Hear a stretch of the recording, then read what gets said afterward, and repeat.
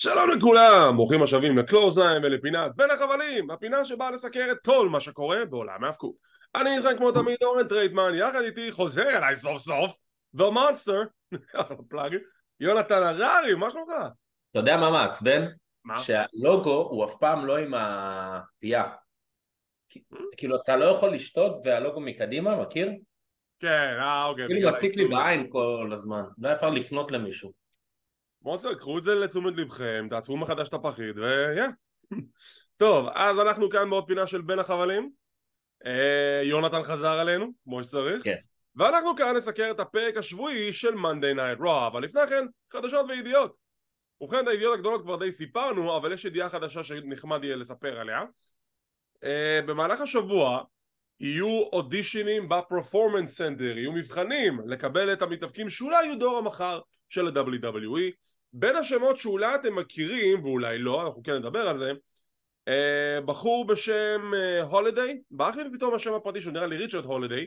הוא היה מתאבק ב-MLW, הוא היה בקליקה עם MJF ואלכסנדר המרסטון נכון, נכון, וואי, נכון, נכון. בפקשן שנקרא דיינסטי. אז הוא הולך להיות באודישנים להתקבל זה ל-NXT. הבריון הזה, המגודל, לא? לא כזה בריון, זה לא, המרסטון זה הבריון, הוא היה קצת יותר נכון, רציני מזה. המסטון זה זה ההוא השני. שהיה אלוף הרבה זמן. לא, זה אותו אחד, זה המרסטון הוא האלוף וגם הבריון, פשוט הולידיי. לא, אני אומר, המרסטון זה שהיה אלוף, הוא כמו איזה מיני ברוק לסנר כזה. כן, מיני ברוקלס, זה דרך יפה לתאר אותו. אז הוא לא, השותף שלו לשעבר, השני, כן, כן, כן, הולידיי. אוקיי. הולידיי עכשיו עשה את החזרה שלו לעולם ההפקות אחרי שגילו אצלו, אם אני זוכר נכון, גילוי סרטן, גידול סרטני יותר נכון, ועכשיו הוא ברמישן, הוא החלים מזה. וואלה, מעניין. אז הוא עכשיו עושה את הקאמבק שלו לעולם ההפקות, והוא הולך לנסות להתקבל ל-WWE. כמו כן, ברוגן פינלי, זה הבן של פיט פינלי ואח של דייב פינלי מניו ג'פן. אם אתם תראו תמונות שלו, הוא שתי טיפות מים כמו אחיו הגדול. לא יודע מה הפרש שנים ביניהם, לא חושב שהם תאומים, אבל הם ממש ממש דומים. ואם יצא לכם לראות את הנטפליקס החדש, הדוקומנטרי בנטפליקס החדש, רסלרס, יש שם מתאבקת ב-OVW בשם הוליווד היילי ג'יי. היא קיבלה אודישן. נזכרתי מי זה הולידיי, זה שבעצם המרסטון היה כזה בן טיפוחה ועד שהוא בגד בו וזה. כן, בדיוק, גם הוא קיבל כן, פרקים בזה. יש בו משהו באופי שמאוד יכול להתחבר עם גרייסון וולר, אוסטין תיאוריה, כן, כן, הצעיר השחצן הזה, אני זוכר מי זה, אבל כן. לא לחלוטין. משתתפים יותר MLW. לא, למה, משדרים, אבל ביוטיוב, כן. אתה יכול לראות את זה, אה. את הפרקים שלהם באופן מלא, משדרים את זה באופן מלא ביוטיוב, בערוץ כן, הרשמי הוא דווקא שלהם. מתאבק לא רע, הוא גם טוב על המיקרופון. תשמע, מה שיפה היום זה כיום, יש יותר גישה לארגונים, גם דרך ערוצי היוטיוב, וגם זה בחינם דרך אגב. כן. MLW משדרים פרקים בערוץ הרשמי שלהם, NWA משדרים דברים בערוץ הרשמי שלהם, OVW עכשיו אתם יכולים לראות בערוץ הרשמי שלהם, אם אתם הסתקרנתם מהדוקומנטרי בנטפליקס, שאנחנו כן נסקר אותו מתישהו בקלוזליין. אז אלה המתאבקים, חלק מהמתאבקים שיעשו את האודישנים, את המבחנים שלהם ל-WWE, שיהיה להם בהצלחה, ואולי חלקם אפילו יתקבלו ונראה אותם ב-NXT בזמן הקרוב. אנחנו נכנסים לפרק השבועי של Monday Night Raw. So, what do you want to talk about? קודי רודס פותח את התוכנית, הוא בא לדבר על ג'יי אוסו שדומניק מיסטריו עוד פעם מפריע לו. דומניק מודיע שריפלי פצועה בגלל המתקפה של נאיה ג'קס בשבוע שעבר, אבל היא תחזור במהרה ברגע שהיא תחלים מהפציעות שלה, והוא רוצה להקדיש את הניצחון שלו הערב מול קודי למאמי. קודי אומר, לא נראה לי הגיוני כל המערכת היחסים שלכם, כאילו אתה יותר אוהב אותה, אני חושב שהיא שם סובבת אותך על האצבע, ואני שמעתי שהיא שמה עיניים על ג'יי אוסו. פין בלר ודמיאן פריסט באים לצידו של דומניק, ויש לנו קרב, דומניק מיסטריו נגד קודי רודס. רואים את דרגן לי מ-NXT בקהל, ומודיעים לנו שבשבוע הבא דרגן לי ילחם נגד דומניק ברוע על אליפות הצפון אמריקאית של NXT. מה הדעה שלך על זה? אני אגיד את דעתי שגם נגיע לקרב של בקי. קצת זה Ring of Honor Light. דעתי. Ring of Honor Light. כאילו יש, כאילו זה, אני מסכים ולא מסכים. אני יודע שאתה תמצא לי סיבה למה זה כן, אני כבר חולק עליך לפני ששמעתי אותה. אוקיי. הקרב חביב, קודי מנצח, עם סיום הקרב Judgment Day באים להכות את קודי, וסמי זיין וקווין אורנס באים לעזור לקודי, Judgment Day בורחים. איך שחושבים שנגמר הסגמנט, קווין אורנס, לא, קודי, תחזור לזירה, מחכים את הפרסומות, ואז כזה, כשהם חוזרים, קווין אומר, חזרנו? יופי, אני רוצה שכולם ישמעו את זה. קודי, אני אוהב אותך, אבל תן לי סיבה אחת קונקרטית למה אתה רצית שג'יי יעבור לרוע. ואז קודי אומר שהסיבה שלו בעצם זה תשמע, אני אדם שקיבל הזדמנויות שניות בחיים, וגם אתה היית בן אדם כזה, וגם סמי היה בן אדם כזה, ואני מאמין שלג'יי אוסו מגיע הזדמנות שנייה. על מי אתה מחרטט? כולם יודעים שאתה עברת אותו לרוע כדי שאתה תוכל לבוא לסמקדאון, אתה פשוט לא מודה בזה. ועצם העובדה שאתה מצייר את התמונה הזאת, ואז אחר כך אם באמת יתגלה שאתה עובר לסמקדאון, זה שם אותך קצת באור לא כזה חיובי, נכון קודי? רגע, תגיד, לא אמרו לפני שבוע או שבועיים, אדם פירס אמר בשבוע הבא תדע מי עובר? לא, הוא לא אמר שבוע הבא. הוא אמר שיהיה החלטה, אני אגיד לכם מי עובר. אוקיי. אז סמי וקודי מנסים לגונן על ג'יי ולהסביר לקווין, היי, מגיע לו הזדמנות שנייה, he's a good guy, וקווין אומר, אוקיי, בוא פשוט נעמיד פנים שסמי הוא לא גרם לך להפסיד נגד רומן. בוא נעמיד פנים שקודי לא הפסיד ברסלמניה בגלל ג'יי. אני מוכן גם להעמיד פנים שאני הפסדתי 5 קרבות אליפות מול רומן ריינס בגלל ג'יי אוסו. פיין, בוא נעמיד פנים. בוא נהיה כנים עם עצמנו, אני לא סומך עליו, אם אתם סומכים עליו, אני מכבד את הבחירה שלכם, אני לא, זה זכותי, והולך. אחלה סגמנט פתיחה, קרב פתיחה חביב. כן, אהבתי דווקא, הסגמנט פתיחה טוב, הקרב פחות אהבתי כי הוא היה קרב יחסית קצר, והוא פירק את האלוף של NXT, כאילו את האלוף הבן יבשתי, הצפון אמריקאי. אז כאילו זה קצת מוריד, אבל תגיד, למה ג'יי אוסו לובש כחול? אם הוא היה בסמקדאון שהם כחולים והוא לבש אדום, למה הוא עכשיו עובר לרו שהם אדומים והוא לובש כחול? כי הוא עיוור צבעים, הוא לא הבין באיזה תוכנית הוא נמצא, אז הוא חשב... אני לא מבין, אני כבר חשבתי על זה גם שבוע שעבר, לא מבין את הקטע. תראה, הצבעים של הבלאדליין זה אדום ושחור, אז אני חושב שמנקודת הנחה הוא רצה לעשות משהו אחר, כחול יפה לו דרך אגב, פשוט מוזר לי שהכחול הזה ברו ולא בסמקדאון. בדיוק. פשוט מוזר. אז קווין אורנס לא סומך על ג'יי אוסו, כולם שונאים את ג'יי, חוץ מסמי וקודי, ובואו נראה לאן זה מתקדם. יש לנו קרב בין קובי קינגסון לאייבר. עכשיו, הנה משהו שהם אף פעם לא עושים, הם אף פעם לא עשו את זה.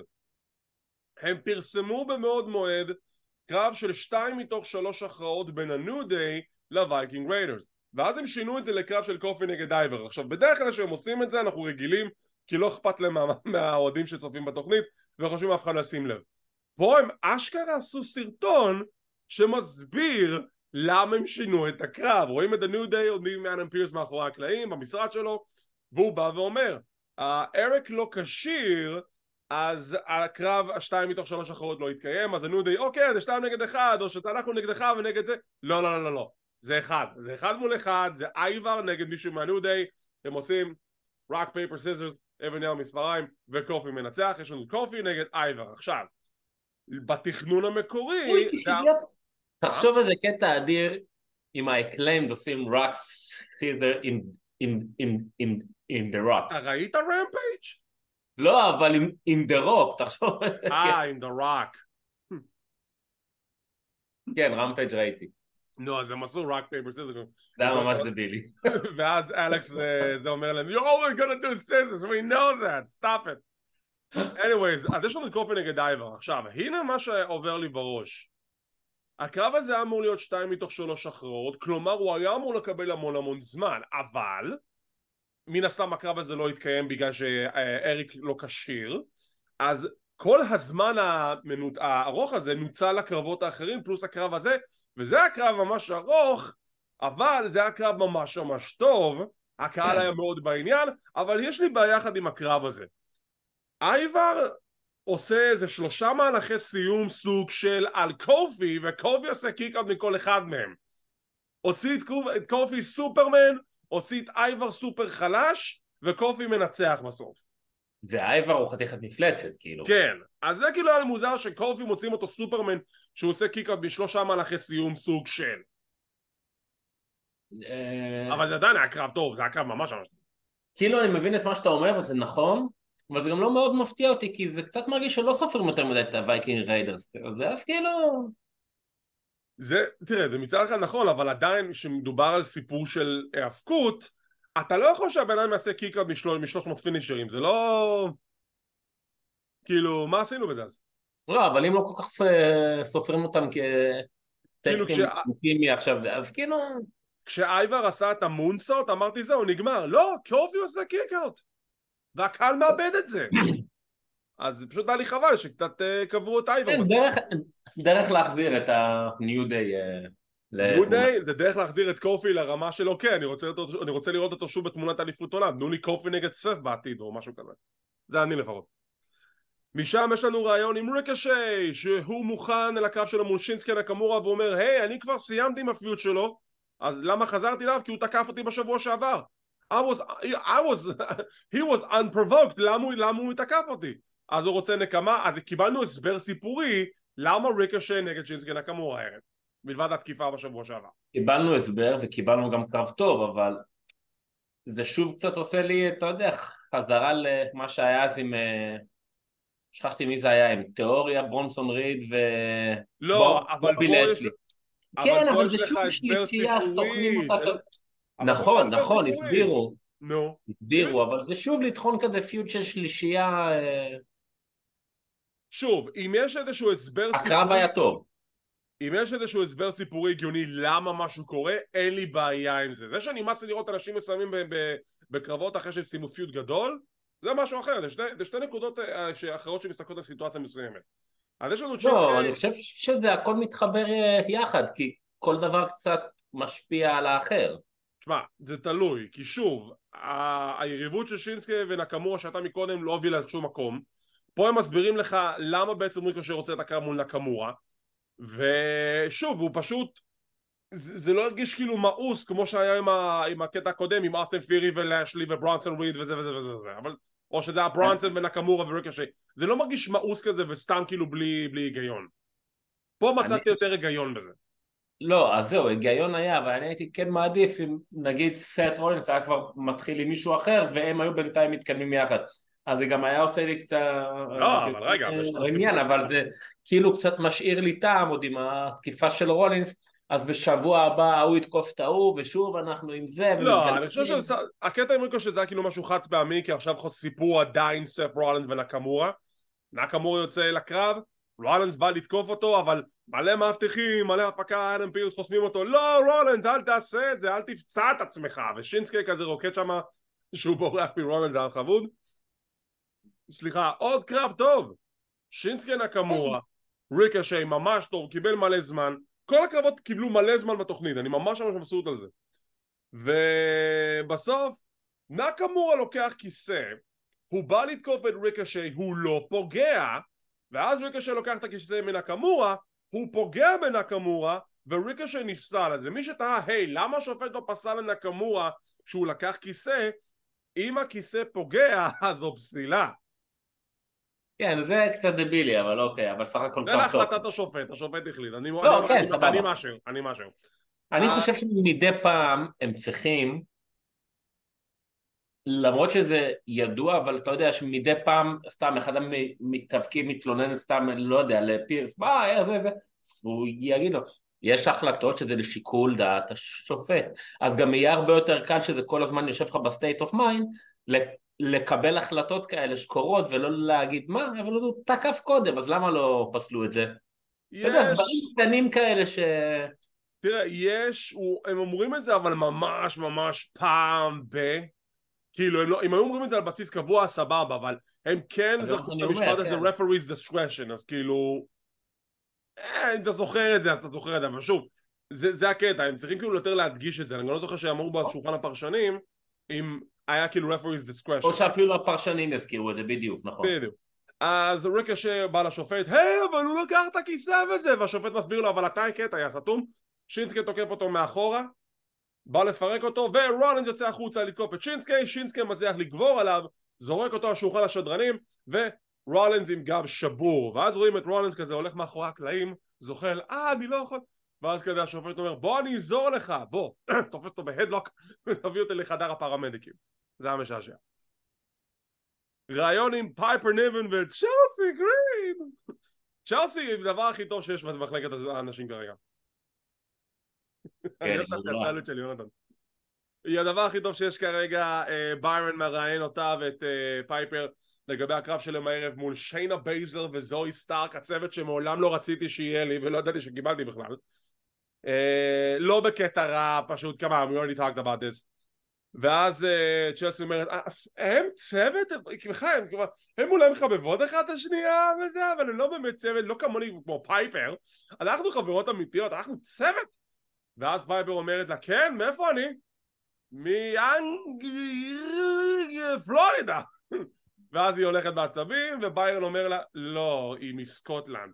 בסדר בריאן, כי זה ביירן והיא עשה את זה בכוונה, זה היה נורא משעשע. היא טובה, כן. קרב הבא. מה שזרקת על שיינה בייזלר, הם כטקטים הם יכולים להיות טקטים מצוין והרסני. הבעיה שזה יפגע בשיינה בייזלר, שהיא לא תהיה לה חגורת אליפות, שאני חושב שמאוד מאוד מתאים לה להיות אלופה. אני חושב שהיא יכולה להיות אלופה מאוד טובה. עזוב את הנקודה שזה יפגע בה. ההיגיון הסיפורי אמר לנו זה ששיינה תקפה את רונדה כשהם היו אלופות זוגות אנשים, כי נמאס לה שרונדה גונבת את הספוטלייט והיא רוצה סוף סוף להגיע לנקודה שהיא יכולה לזכות באליפות העולם של אנשים. נכון. אז היא חוזרת אחורה עם טאגטים. כן, זה כאילו זה לסיים שוב, את כיתה א', להגיע לכיתה ד' ואז להגיד לו אני חוזר לכיתה א'. שוב, כטקטים הם יכולים להיות טקטים אדיר, אבל כאילו זה די, קודם כל זה נוגד את מה שהיה. שתיים, אני באמת חושב שהיא צ'מפיון מטיריאל, היא יכולה להיות אלופה מצוינת. שיינה יכולה להיות אלופה מצוינת. שוב, ההיגיון זה שהיא כבר פירקה צוות בשביל להגיע למצב שהיא רוצה קרב אליפות. ועכשיו הם עושים רגרסיה בחזרה למחלקת הזוגות עם זוי. עכשיו, להיות במחלקת הזוגות זה לא דבר רע, אני אומר את זה עכשיו. כי יש צוות לגיטימי, יש להם קרבות אליפות זוגות, זה סבבה, זה בסדר לבנות את המחלקה הזאת, פשוט זה מוזר שזה עם שיינה בייזלר, כשהיא עשתה צעדים לצאת משם ועכשיו היא חוזרת לשם. כן, כן, כן, זה מה שאני אומר, כן. אז יש לנו קרב טוב, לקראת סיום הקרב, שיינה נותנת ברקייה מטורפת לפנים של פייפר שנופלת מחוץ לזירה, ואז שפייפר מנסה לחזור, It's נאיה ג'קס! נאיה ג'קס חוזרת, תוקפת את כולם, כל הקהל צועק בוז, This has Vince written all over it, וזה כאילו, come on. אתה יודע, לפעמים אומרים, במיוחד במאבקות, know your audience, וגם, ותקשיבו לו. מכל המתאבקים שיש, ואפילו אתם יכולים לשלם כסף גדול ב-AW, להביא משם, או מ-TNA, או מאימפקט, לא יודע. בחרתם להחזיר את נאיה ג'קס. קודם כל, זו הייתה החלטה של וינס לפי מה שקראתי. 2, תסתכל על זה ככה, נאיה ג'קס כדמות היא דמות מאיימת ומעולה, שיכולה להשליט טרור במחלקת אנשים של WWE. עכשיו, עד כמה שהקהל שונא את הדמות, ואני כרגע מדבר על הדמות, לא על האישה מאחורי נאיה ג'קס, עד כמה שהקהל שונא את הדמות, תחשוב כמה שהקהל הזה ישמח כשהדמות הזאת תפסיד. לא, זה הקטע, זה הפי-אוף. אבל תחשוב גם מה הדמות הזאת עושה בדרך עד שהיא תפסיד. כי שוב, אתם החזרתם אותה בתור מפלצת, היא אמורה עכשיו להשמיד כל דבר שזז, זה מה שהיא עשה עכשיו, שהיא השמידה את כל מחלקת האנשים סוג של, ובאחרונה שקיבלה את הספלש האחרון הייתה שיינה בייזר, והיא עושה לה את הבנזאי, ועכשיו היא עשה את הבנזאי בסדר. כי פעם הקודמת שהיא עשה את זה על ריפלי בשבוע שעבר, היא נחתה עליה פול פורס. פה אתה רואה שהיא עשה את זה כמו שצריך ובצורה בטוחה יותר, כי היא תפסה את החבלים, והיא נחתה עליה עם עמידה על הרגליים, וזה ככה הדרך הנכונה לעשות את זה. לא נוחתים פול פורס על בן אדם, אתה יכול להרוג אותו. כן. Jesus Christ. אז נאיה ג'קס is back. אנה פירס בטלפון מנסה לברר מה קורה עם סף רולנס שנפצע ועם נאיה ג'קס שתקפה אנשים. צ'אט גייבל שואל אותו מה קורה עם סף רולנס? מה אכפת לך מסף רולנס? מה אתה קשור? תקשיב, מה אני צריך לעשות כדי לקבל עוד קרב עם גונטה? אני רוצה עוד קרב על ליגת הבין-יבשתית, אני רוצה להרוויח אותו. והוא אומר לה, תקשיב, אני יודע מה אתה אומר לי, אבל אני צריך לעשות הרבה שיקולים, שורה תחתונה אתה הפסדת, אז אתה צריך להרוויח את הקרב שלך. זה מה שהוא אמר! הוא אמר, איך אני מרוויח עוד הזדמנות? אבל זה אומר לו, אתה צריך להרוויח עוד הזדמנות. ברונסון ריד מגיע להתעמת עם צ'אט גייבל, ונקבע להם קרב להמשך הערב. ברונסון ריד, יש לנו רעיון עם ג'יי אוסו שנקטע על ידי דמיאן פריסט, שהוא אומר לג'יי, תקשיב, אנחנו רוצים להציע לך משפחה, יש לי משפחה, לא, הם משפחה by blood, אני מדבר לך משפחה אמיתית, שלא משפחה שאתה נולד לתוכה, משפחה שבוחרת אותך ורוצה שתהיה איתה ותומכת בך כמו The Judgment Day. אני צריך שתיתן לי תשובה עד סוף הערב, כן או לא. משפחה אמיתית לא תעמיד לך דדליין לבחור, חמוד. נכון. קרב הבא, ברונסון ריד נגד צ'אט גייבל, קרב חביב, גם קיבל מלא זמן, ובסיום ברונסון ריד מנצח. עכשיו, יש כל מיני שאלות שעולות מהתוצאה הזאת. קודם כל, מה לעזאזל אתם עושים עם ברונסון ריד? אפשר כבר לקבל איזשהו פוש רציני עם הבן אדם הזה? תנו לי אותו נגד גונטר. אני רוצה קרב של ברונסון נגד גונטר.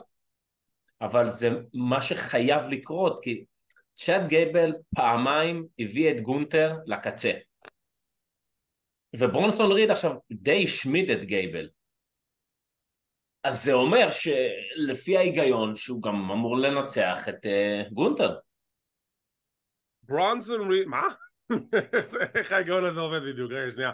אם גונטר ניצח את גייבל פעמיים, אני אסביר לך למה. ברונסון ניצח את גייבל, אז ברונסון מנצח את גונטר? תשמע, גייבל הביא את גונטר לקצה, נכון? כן. יפה. בקרבות ארוכים טובים. ברונסון ריד עכשיו השמיד את גייבל. אז ההיגיון אומר שאם הוא השמיד אותו, שהוא הביא את גונטר לקצה, אז קודם כל מגיע לו קרב אליפות עם גונטר. 2, שאם גייבל הביא את גונטר לקצה, וברונסון ריד השמיד אותו, אז אין סיבה שהוא לא ינצח את גונטר גם. יש בה הגיוני. יש בזה איזשהו היגיון מסוים, כי גייבל לא הבא תחרות לברונסון, אז הגיוני שברונסון יהיה איום יותר גדול לגונטר. בדיוק. כאילו יש בזה איזשהו משהו, השאלה כאילו, נראה לי שעכשיו הסיפור של גייבל זה שהוא רוצה רדמפשן והוא רוצה את ההזדמנות הנוספת, אבל הוא עכשיו יהיה ברצף הפסדים סוג של, עד שבסוף הוא כן יצליח למצוא איזשהו דרך נוספת להשיג קרב מול גונטר, ואולי הוא יזכה באליפות הבין יבשתית, who knows. פרומו של תומאסו צ'מפה, שאחי, יש לך משהו עם כיסאות? אתה עצבני על כיסאות? למה אתה זורק כיסאות בכל מקום מתי שאתה עושה את הפרומו שלך? זה תמיד היה ככה. אני יודע, אז יש לו משהו עם כיסאות? הוא שונא כיסאות כאילו? אז תומאסו צ'מפה עם פרומו מצוין, שהוא אומר שהוא רוצה את מה שיש לגונטר, אז ככל הנראה הוא הטוען לבעל האליפות הבין יבשתית, וזה מוביל אותנו לקרב בהמשך שלו נגד ג'יובאני וינצ'י. שיחה מאחורי הקלעים עם קווין אורן, סמי זיין וג'יי אוסו, שקווין לא סומך על ג'יי. ג'יי אומר לסמי, dude, keep your boy out of, כאילו, תשמור עליו, אתה יודע איך אומרים את זה, נו, שירגע, תגיד לחבר שלך שירגע, בסדר? אז תגיד לחבר שלך שירגע, ואז קווין כזה אומר, מה, לא אכפת לי, שרף ל-Judgment Day, אל תשרף ל-Judgment Day, I don't care, אני הולך הביתה, סיימנו, סמי אתה בא? יאללה בוא. וסמי אומר לג'יי, תקשיב, אתה צריך להבין אותו, אבל אתה יודע, יש לך גם החלטה מאוד חשובה לעשות. למה יש לו החלטה חשובה לעשות? איזה מי, מאיפה הגיע האולטימטום הזה פתאום? הם פשוט שאלו אותו שאלה, למה זה כל הפוקוס של התוכנית הזאת, שזו ההחלטה שהכי חשובה ביקום שג'יי צריך להחליט? כי הוא אמר לו, זה עד סוף הערב. יש לך החלטה חשובה לעשות. לא בא לי לעשות, לא בא לי, רוצה לחכות עם זה, רוצה לחשוב על זה, למה האולטימטום הזה? אני חיכיתי לזה, כי כשאני ראיתי זה, אמרתי, יש פה מישהי ששומעת ורואה את פודקאסט קלוזליין, את פינת בין החבלים, והיא ראתה שיונתן עצבני, אז היא החליטה להגיב לו בפרומו. בקי לינץ' יוצאת החוצה, אלופת NXT החדשה, ובפרומו שהוקדש במיוחד ליונתן, היא באה ואומרת, תשמעו, אני יכולה להגיד לכם שלזכות באליפות זה לא משהו שעבר רשימה שלי. אני יכולה להגיד שזה יופי שאני גרנד סלאם, וזה נחמד, אבל זה לא המהות של הזכייה באליפות. אני קיבלתי הזדמנות ואני רוצה למקסם את ההזדמנות הזאת ולתת חשיבות לאליפות NXT ולשים אותה על במה אחרת לגמרי, ואני אגן עליה מול כישרונות חדשים, ואני אתן להם את ההזדמנות של החיים שלהם, ואני ארים את הרמה הזו של האליפות NXT. עכשיו,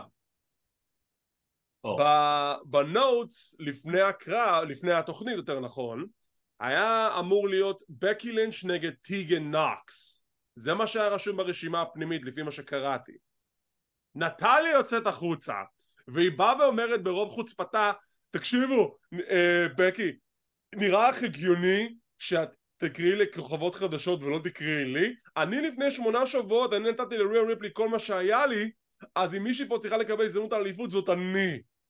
אז בקי אומרת לה, הנשמה, אני רציתי שמישהי שלא קיבלה הזדמנות תקבל את ההזדמנות הזאת, וש... אתה יודע, בשביל לתת להם הזדמנות של פעם בחיים, אתה יודע, כי נטליה, את פה כבר הרבה זמן, אז כאילו, you know. ונטליה אומרת, מה זה הצביעות הזאת? את הלכת ל-NXT וגזת להם את האליפות מכל הכוכבות החדשות האלו, אז מי את שתדברי ככה? back and forth, מכה לבקי, ובקי אומרת, אוקיי, סבבה, אז יש לנו קרב. עכשיו, זה קרב על האליפות, אבל השופט לא מחזיק את האליפות ככה, אז אני לא יודע אם באמת זה על האליפות. אז קרב חביב, נחמד, שבסיומו בקי מנצחת ברול-אפ את נטליה, והשאלה שהיא זה, למה לא טיגן נוקס? למה לא מישהי חדשה? אז אוקיי, הפרומו שלה היה סבבה, נחמד. מתי היא זכתה בחגורה? שלישי שעבר. יפה. אז קודם כל, ההופעה הראשונה שלה עם חגורה היא לא ב-NXT בכלל. רגע. NXT זה בימי שלישי, אני לא יודע מי שאומר לך. זה לא משנה, היא אלופה של NXT. 2, גם אם טיגן נוקס הייתה אמורה לקבל הזדמנות, אורן אל תעשה את זה כי אני אצא אליך דרך המסך. גם אם טיגן נוקס, הכלבה נבעלה, רגע מוקה, שבי, הכל טוב. גם אם טיגן נוקס הייתה אמורה לבוא מולה, טיגן נוקס לא שייכת יותר ל-NXT. אתה הורג אותי. אז גם אם הופיעה לא ב-NXT, גם ההזדמנות הראשונה היא לא למתאבקת מ-NXT, אז כאילו סבבה, אבל אוקיי, זה ב-small scale. Look at the bigger picture. חכה, נראה מה היה, אבל זה גם מה שמציע את השבוע שעבר. אתה אמרת לי את זה, ואמרתי לך, אוקיי, אולי אני... לא, אבל אתה לא יכול להתעלם מזה. בקי יוצאת עם אליפות NXT. אבל אני לא מתעלם, זה בדיוק מה שאמרתי. אבל תקשיב רגע, תקשיב לי עד הסוף. אני נתתי לך לדבר, תתן לי גם לדבר. בקי יוצאת עם אליפות NXT, הקהל שואל, היי, מה זו האליפות הזאת? היא מסבירה, זו אליפות NXT שזה ליגת הכוכבים של המחר והכוכבות של המחר, ומחר אני שם. מחר את שם? איפה NXT משודרת? ברשת USA, יאללה, אני עכשיו רוצה לראות, כי בקי עכשיו אלופה, אני רוצה לראות אותה גם שם. זה ישפיע על הרייטינג, ככה זה עובד. ועצם העובדה שהגינה לאליפות בעוד מקום, נותן איזה יוקרה. עכשיו, פה אני רוצה להיכנס לנקודה שאמרת, בין Ring of Honor ל-AW. אני יודע גם מה אתה הולך להגיד על זה. מה? ש-NXT גם מתנהלת בצורה מסודרת, והכל מתקתק, ו-Ring of Honor זה לא. עכשיו אני לא, בגלל זה אמרתי, זה לא בדיוק ההשוואה, אבל זה קצת מזכיר לי, כי לא יעזור, זכית בחגורה, הגעת לתוכנית אחרת, מתאבקת מתוכנית אחרת, את מתאבקת איתה על האליפות. עכשיו שוב, אתה מדבר מצד הרייטינג, ואני מציין, אני מדבר בתור אוהד, בתור צופה. אני רוצה לראות את בקי מגינה שם, ויוצאת עם החגורה שם. ולא יוצאת ברוב. כן, אבל אתה גם צריך, חייבים להסתכל גם קצת על התמונה הגדולה יותר, כי נגיד בשבוע הבא דומיניק מיסטריו יגן על האליפות הצפון אמריקאית מול דרגן לי. עכשיו, יש יותר עיניים על המוצר ב-Monday Night Raw, וכשהם ייחשפו למישהו כמו דרגן לי ב-Raw, אז אנשים יותר יתלהבו ממנו ויוצאים לראות אותו גם ב-NXT. זה הקטע, זה הסיבה למה בפתרון קצר, עם טווח זמן קצר, זה טוב שיש לך אנשים מהרוסטר הראשי שמחזיקים באליפויות האלו. אני לא אומר שזה אז זה גם בטח ההסבר שלך ללמה לא מקובל שמסמק הם עוברים לרו ומרו הם עוברים לשם, אבל בסדר שיעברו מ-NXT כי זה מקדם רייטינג. תמיד זה יהיה משחק של רייטינג. הקטע... לא, אבל שוב. תקשיב, אני אמרתי לך, אני מסתכל על היגיון סיפורי. כרגע היגיון הסיפורי אומר לי כזה דבר, אוקיי? יש לך את Raw, יש לך את סמקדאון, ויש לך את NXT. NXT תמיד למטה, עד שהם יגידו לי אחרת. NXT זה תמיד למטה, אוקיי? זה דבר ראשון. עכשיו, ההיגיון הסיפורי בנוע בסמקדאון זה שאם אתה בסמקדאון אתה לא ברו, אם אין איזושהי סיבה קונקרטית. אני מבין, בגלל זה מבין. NXT זה ליגת למטה, זה כאילו זה כמו ליגת הפיתוח, זה בסדר שהם באים מלמטה ועולים למעלה. אוקיי, אז מה הבעיה לקחת מתאבקת מ-NXT שפתאום תקפוץ לתוך רוב, תגיד לה, היי, את באת ממקום אחר ולקחת את החגורה, תני לי הזדמנות עכשיו. לא, ברור שזה יקרה, הלוואי. לא, אבל זה צריך לקרות עכשיו, ולא להביא לי את נטליה עם כל רק האהבה. התחלנו, רק התחיל הסיפור, תן לזה שבוע. פגעת סייק, תן לזה שבוע. יכול להיות שמחר טיפני באה ואומרת, אני רוצה להשפיל אותך בתוכנית שלך, שבוע הבא ברוע, אני נלחם נגדך לאליפות הנשים. אנחנו נתראה בקפלן. יאללה, בוא נתראה בקפלן, מאיים וזה.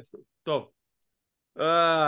הדיון של עולם ייפסק בינינו ואני נהנה מכל רגע. בוא, ספרו לנו בתגובות, האם אתם מסכימים איתי או מסכימים עם יונתן? אני אשמח או האם אתם מסכימים איתי? תסכימו איתי. כן, ככה אתה הדמות המועדפת אליהם בתוכנית שלנו, זה בסדר. עד שאני אעשה הילטון. פירס מדבר עם דרגן לי במשרד שלו, ואז דומיניק בא להתאמת. מה? אתה ראית מה נייה ג'קס עשתה? ואין שום רפרקשנס? אין כנסות? אין כלום? מה עם מאמי? אני דואג למאמי, מאמי תהיה בסדר. ובשבוע הבא, אתה יודע בדרגן, אני שונא אנשים עם מסכות כי הם מזכירים לי את האבא אז לוזר שלי, ושבוע הבא אני אנצח אותך. קרב הבא, עוד קרב טוב, תומאסו צ'מפה נגד ג'יובאני וינצ'י, קרב ממש טוב בין השניים. ג'יובאני וינצ'י is so underrated, כאילו for the love of God, למה הוא כל הזמן מפסיד אני לא יודע. אז לא מפסיד, לא נותנים לו להוציא מילה.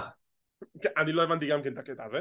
ובסוף תומאסו מנצח עם מהלך שהפרשנים קוראים לזה, השדרנים, The Sicilian Stretch. לא, זה מהלך הסיום של ג'וני גרגנו, אוקיי? אתם קראת לו בשם אחר, אבל זה מהלך הסיום של ג'וני גרגנו. איפה ג'וני גרגנו אני לא יודע. ובסיום הקרב לודוויג קייזר פשוט גוער בג'יובאני וינצ'י, יא לוזר, למה אתה מפסיד יא לוזר. אגב, זה בכלל נראה שלפי מה שקרה בפרק, הפיוד הבא של גונטר בכלל לא יהיה ברונסון ריד, אלא זה יהיה תומאסו. ואז אולי ברונסון יהיה בעתיד. Who knows. אבל יהיה. בכל מקרה אני שמח. תומאסו נגד גונטר.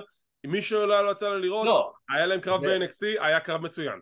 זה יכול להיות קרב מעולה, אבל שאני פתאום חושב על זה עכשיו, כאילו, יש לי תחושה שהולך להיות עם ברונסון ריד את מה שכבר היה איתו איזה פעמיים או שלוש. הוא מקבל איזה פוש, יש לו איזה 3 קרבות שהוא מפרק, ואז פתאום נעלם. תשמע, אם זה תלוי בווינס, אז אולי אנחנו לא נראה את ברונסון עוד איזה חודש, ואז הוא יחזור לקרב אחד, ואז הוא ילך, ואז... ראיון עם סף פריקן רולנס, שהוא בדרך מחוץ לזירה, ביירן ניגש אליו ואומר לו, אחי, אתה בסדר? אני עייף, אין לי כוח, אני עם כאבים, ונמאס לי, שינסקי נקמורה, אתה יודע מה? שינסקי, you win. תחליט, מתי שאתה רוצה, איך שאתה רוצה, רק תגיד, אני מחכה לתשובה שלי. עכשיו זה נורא מצחיק אותי, כי סף רולנס ידוע בתור אחד מאשפי המשחקי המוחות הכי טובים שיש כרגע ב-WWE, and he's getting played by שינסקי נקמורה. זה נורא מוזר שהיה נורא קל לשינסקי להיכנס למשחקי מוחות של רולנס בדרך כלל ידוע בהם. כן, אלא אם כן יש פה איזה טוויסט, אבל כן, אז כרגע נראה כאילו סט רולנס כאילו נשבר מאוד מהר. ממש, וזה לא רגיל לדמות, בגלל זה כאילו זה מוזר לי שמספרים את זה ככה. בשבוע הבא, דומיניק מיסטריו נגד דרגן לי על האליפות הצפון אמריקאית. יש לנו את קרב חוזר על אליפות הזוגות המאוחדת בין The Judgment Day נגד קווין אורנס וסמי זיין. ברונסון ריד נגד אוטיס. אומייגאד, הולך להיות... רגע. שוב אנחנו לוקחים אליפות של NXT ומגינים עליה ברום? אני כבר שעה מדבר על זה. אני אמרתי כבר 3 פעמים שדומיניק נגד דרגן לי יהיה בשבוע הבא. What's the problem? אני פשוט נושם. כי זה לא אליפות של התוכנית הזאת. אבל זה נותן את זה... אין לי כוח. אין לי כוח עליך, אין לי כוח. Stop it. ברונסון ריד נגד אוטיס בשבוע הבא. Big man slapping me. Oh my god. לא הולך להיות כזה טוב. ושינסקי מגיב. שינסקי ייתן את התשובה שלו בשבוע הבא לסף רולנס, ואנחנו נגלה מתי הוא ילחם נגדו ובאיזה קרב הוא ילחם נגדו. יש לך ניחוש מה הקרב ששינסקי יצא מסף פריקן רולנס? לא יודע, אולי שיעשו אותו ב-NXT. הלוואי. ל-NXT יש אירוע עוד 11 יום. לא יודע, אולי הם יעשו מה, קרב ללא פסילות? כאילו... אולי last man standing, אולי, אני מנחש. אוי, האמת, זה יכול להיות מגניב. זה יכול להיות ממש מגניב. אורן, והגענו לקרב המרכזי. ג'יי אוסו נגד דרו מקנטייר, שלבוש בלבן! איזה כיף, זה נדיר שאני רואה אותו בלבוש לבן. ותשמע, ג'יי הוא נראה לי יותר אובר ממה שהוא אי פעם היה, ever. אני גם לא חושב שהוא עדיין הפנים ויודע איך להתנהג במצב הזה. הוא לא, אבל עדיין זה כיף שהוא נהנה וכאילו מהרגע. נראה שהוא... וכאילו נראה שהוא אפילו קצת נבוך מזה. Enjoy the moment.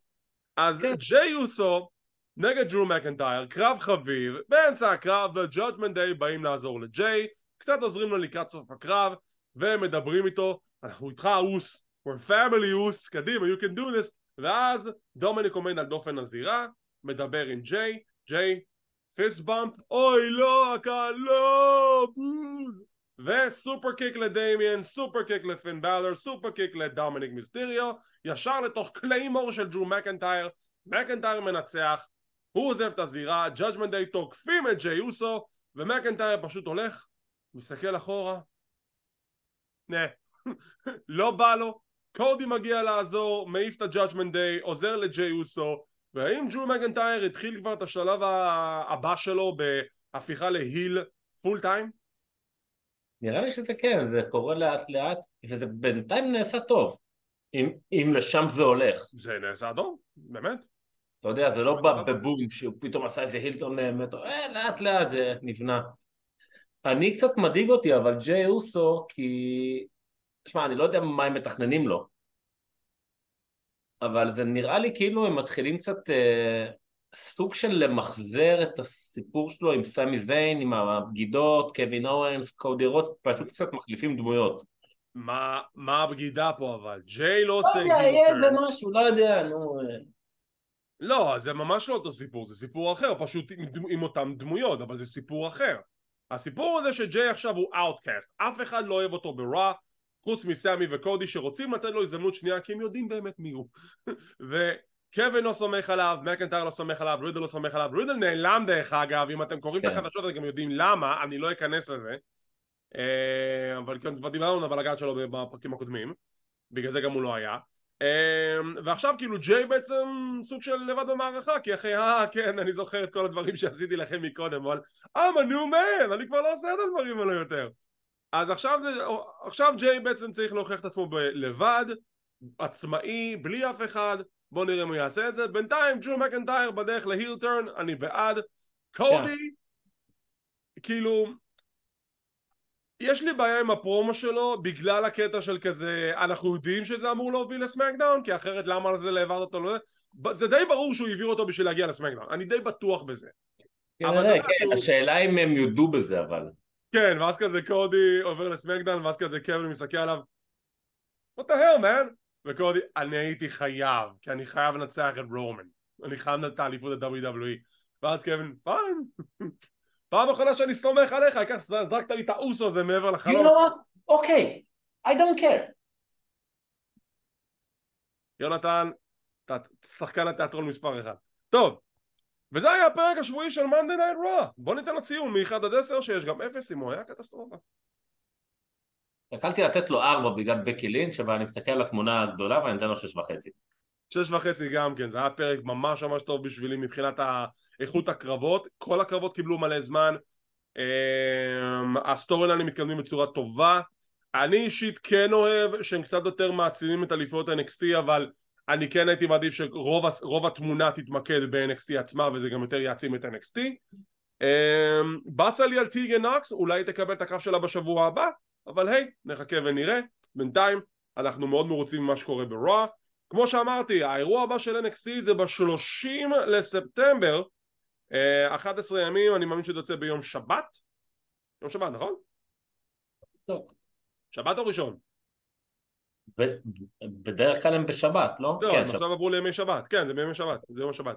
יום שבת ה-30 לספטמבר, אז כמובן שאנחנו נשתדל לסקר את זה גם כן, ואנחנו כבר נתחיל את השאלות.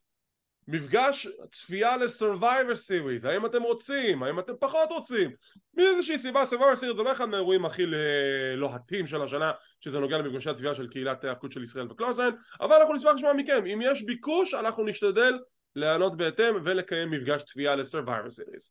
ועם זאת אנחנו נסיים להפעם, תודה רבה ליונתן הררי שחזר אלינו ויצטרף על הפעם נוספת, אנחנו נחזור לכאן בהקדם עם סיקור הפרק השבועי של NXT ועוד דברים רבים, וכמו כן אם לא שמתם לב, יש לנו ערוץ טיק טוק שבו אנחנו מעלים סרטוני עובדות על מתאבקים ודברים מעולם ההאבקות, ואנחנו גם מתכננים לעלות עוד סרטונים בהמשך השבוע, תהיו מוכנים לזה, מוזמנים לעקוב אחרינו, ואם אתם רוצים להישאר מעודכנים ולראות מתי אנחנו מעלים את הפינות האלה ביוטיוב, תחצו על הלייק, תירשמו לערוץ, תחצו על הפעמון לקבל עדכונים, זה חינם, זה לא עולה כסף. כמו כן אנחנו זמינים בפודקאסט קלוזליין, אנחנו באפל אייטונס, פודבין, ספוטיפיי, גוגל פודקאסט, אודיו אדבול, סמסונג ועוד רבים טובים. לא לשכוח, אנחנו גם באקס, טיק טוק, אינסטגרם וכל מדיה חברתית באשר היא. תודה רבה שצפיתם, שמחים שהאזנתם, מקווים שנהנתם, ונתראה בעוד פינה של קלוזליין.